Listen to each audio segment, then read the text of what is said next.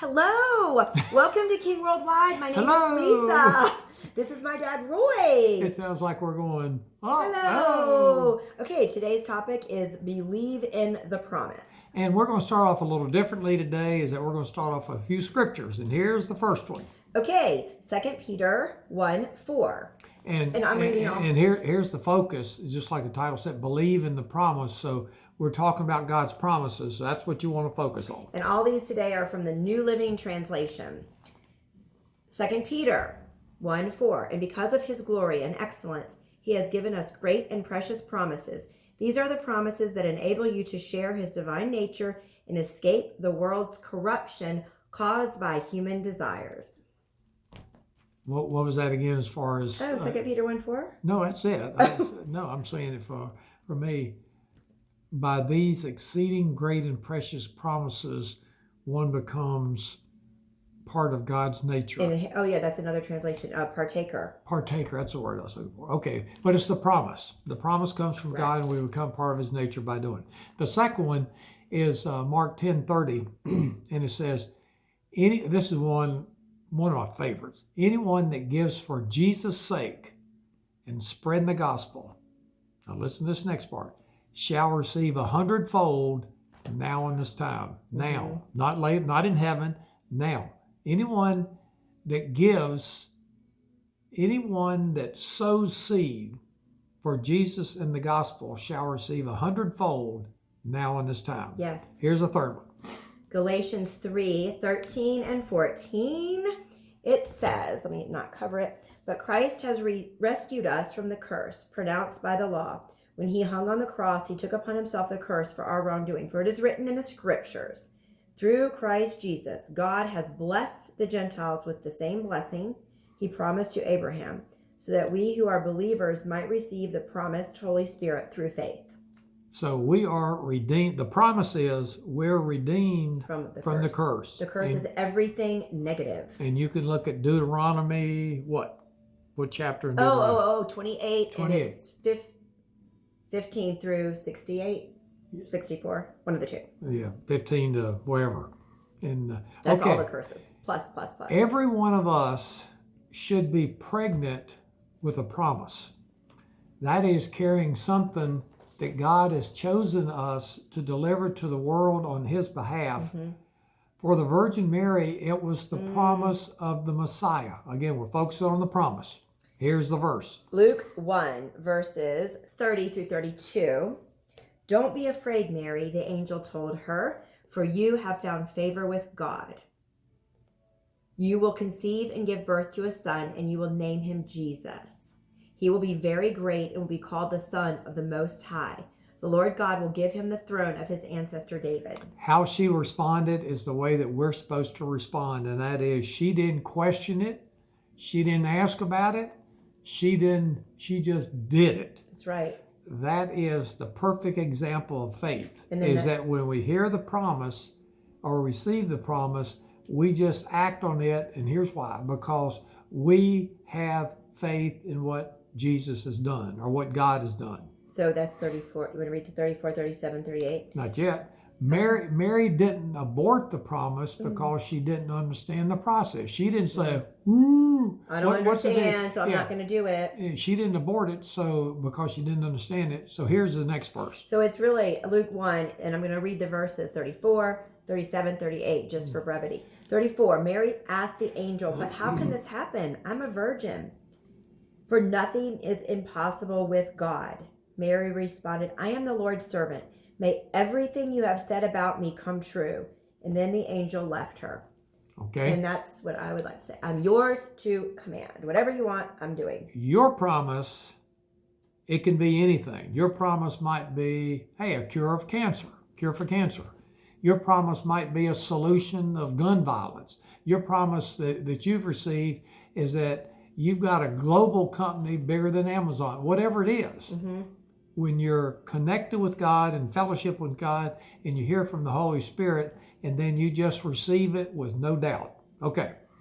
So, but whatever God has shown you, conceived it in your heart as a seed and trust the process. Here's a verse. Mark 4, 26 through 27. That would probably help if you said that verse since I'm reading. Then get me going, but that's okay. I got it. I thought you had it on a piece of paper. I have I'm it sorry. tabbed. I'm a little different. I wasn't paying Anyway, attention it's to not your your little hieroglyphics there. It's not your responsibility. It's mine. Okay, No, Mark 4. I'm not your verses- caretaker. I know. 4, 26, 27. Jesus also said, "The kingdom of God is like a farmer who scatters seed on the ground. Night and day, while he's asleep or awake, the seed sprouts and grows, but he does not understand how it happens." I love that. He does not understand No, you don't have how to it know. You don't have to. All right. We don't instantaneously ascend to the top of a ladder. We go up the ladder one rung at a time.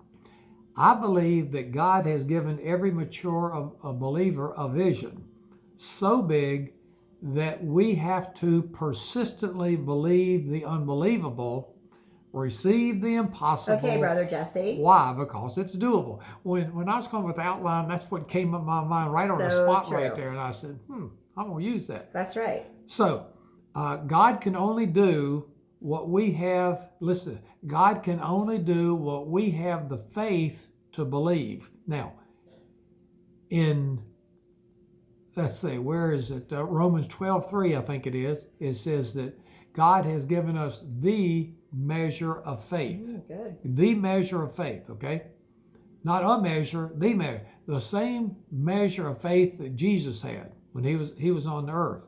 So the point being of that is that if we will just like Humpty Dumpty, take what God says, and I'm speaking to me more than anybody, take what love God it. says and not even think about it, but just believe it and do it if we're supposed to do Yeah, and something. we can't do that if we're contaminated with the world. Right. There's no way because Right. we're thinking the way the world thinks.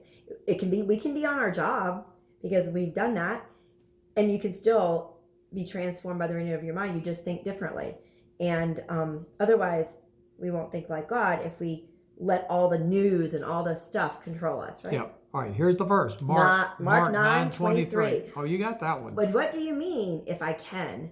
Jesus asked. Anything is possible if a person believes. If thou canst believe, if thou will believe, all things are possible to him that believes. Okay? So it's really not Now, hard.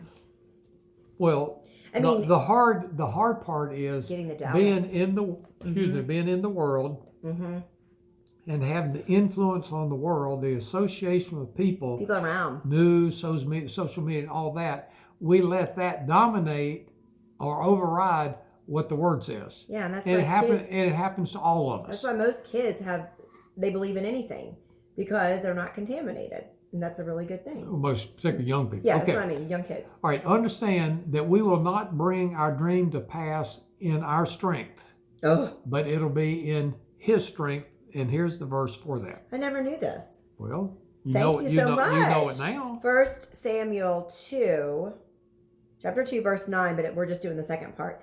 We call it B. We call it B. No one will succeed by strength alone. So God is saying He'll protect His faithful ones. The wicked will disappear in darkness, and no one will succeed by strength alone.